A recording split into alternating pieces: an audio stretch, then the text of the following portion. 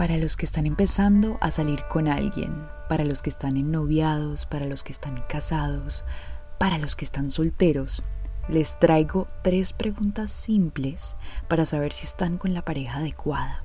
Así que si les interesa saber cuáles son estas 3 preguntas, este episodio es para ti. Primero quiero darle todo el crédito al Dr. Walter Rizzo, doctor en psicología, especialista en terapia cognitiva. El ejercicio de estas 3 preguntas nace de tratar con parejas por décadas y su conocimiento es verdaderamente fascinante. Personalmente ha sido algo revelador en mi vida y espero que sea una experiencia reveladora para ustedes también. Vale aclarar que estos 3 ejercicios no son determinantes, simplemente muestran un indicio. Es un examen que puede ser incómodo y que puede dar hasta miedo, pero ¡wow! Es verdaderamente revelador. Son 3 pruebas, maneras de pensar que tapamos con el dedo. Así que reconozcamos que hay que ser valientes para someterse a estas 3 pruebas. Entonces, entremos en materia. La primera pregunta es más una tarea. Entonces te vas, a un parque, a un banco de una playa, te sientas con un papelito y un lápiz. Miras los pajaritos, el atardecer, te inspiras y respondes la siguiente pregunta. ¿Por qué no debería de querer a mi pareja? ¿Por qué no debo quererte? ¡Qué pregunta tan importante! Contrario a lo que generalmente se suele enumerar razones por las que quiero a mi pareja, aquí la pregunta cambia. ¿Por qué no debería quererla? Eso es una pregunta que no estamos acostumbrados a hacernos, pero que no hay que tenerle miedo a hacerla. Así que Walter Rizzo explica que en este ejercicio hay personas que logran hacer una lista larguísima, casi un cuaderno lleno.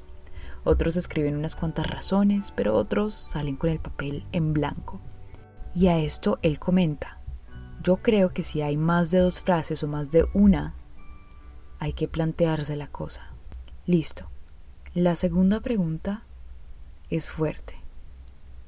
¿Te has puesto a pensar si tuvieras una máquina del tiempo o si pudieras viajar al pasado sabiendo cómo es tu relación y cómo ha sido hasta el día de hoy? ¿Volverías a repetir? Si la respuesta es no, queda claro. Si la respuesta es sí, queda claro. Y la última pregunta, dice el doctor, es muy importante, sobre todo para los que tienen hijos. Yo quisiera que mi hijo o mi hija tuviera una pareja como la que tengo yo. Quisiera eso para mis hijos. ¿Me sentiría tranquilo y cómodo? Yo no tengo hijos, pero reconozco el poder de esta pregunta. Ahí tienen 3 pruebas, 3 maneras de pensar, lo que tapamos con el dedo o escondemos bajo el tapete, o tenemos miedo a ver, el miedo a destapar la olla, y es que no hay mejor manera de decirlo.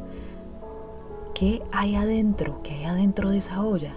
Si respondiste a algo y no es necesariamente positivo, si es algo que te hace sentir incómodo, no quiere decir que tienes que hacer la maleta y tienes que irte.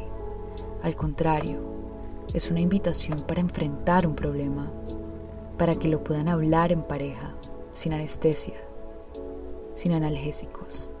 Algo como, mi amor, mira que me puse a pensar que si tuviese una máquina del tiempo si volvería a repetir esto.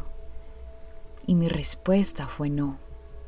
Ayúdame a desempacar por qué. Hablemos. Pues sí, señores, 3 preguntas que nos obligan a mirarnos de verdad. Y es que aunque uno sepa que la autoobservación y el autoconocimiento es lo que nos hace humanos, a veces tenemos miedo a encontrar algo que no nos gusta. El amor es para valientes, señores. El amor es para la gente que es capaz de ver lo que hay. Aunque este episodio es corto, siento que es sustancioso e importante. Quiero cerrar con una cita de Buda. Sé tu propia lámpara. Mírate a ti mismo.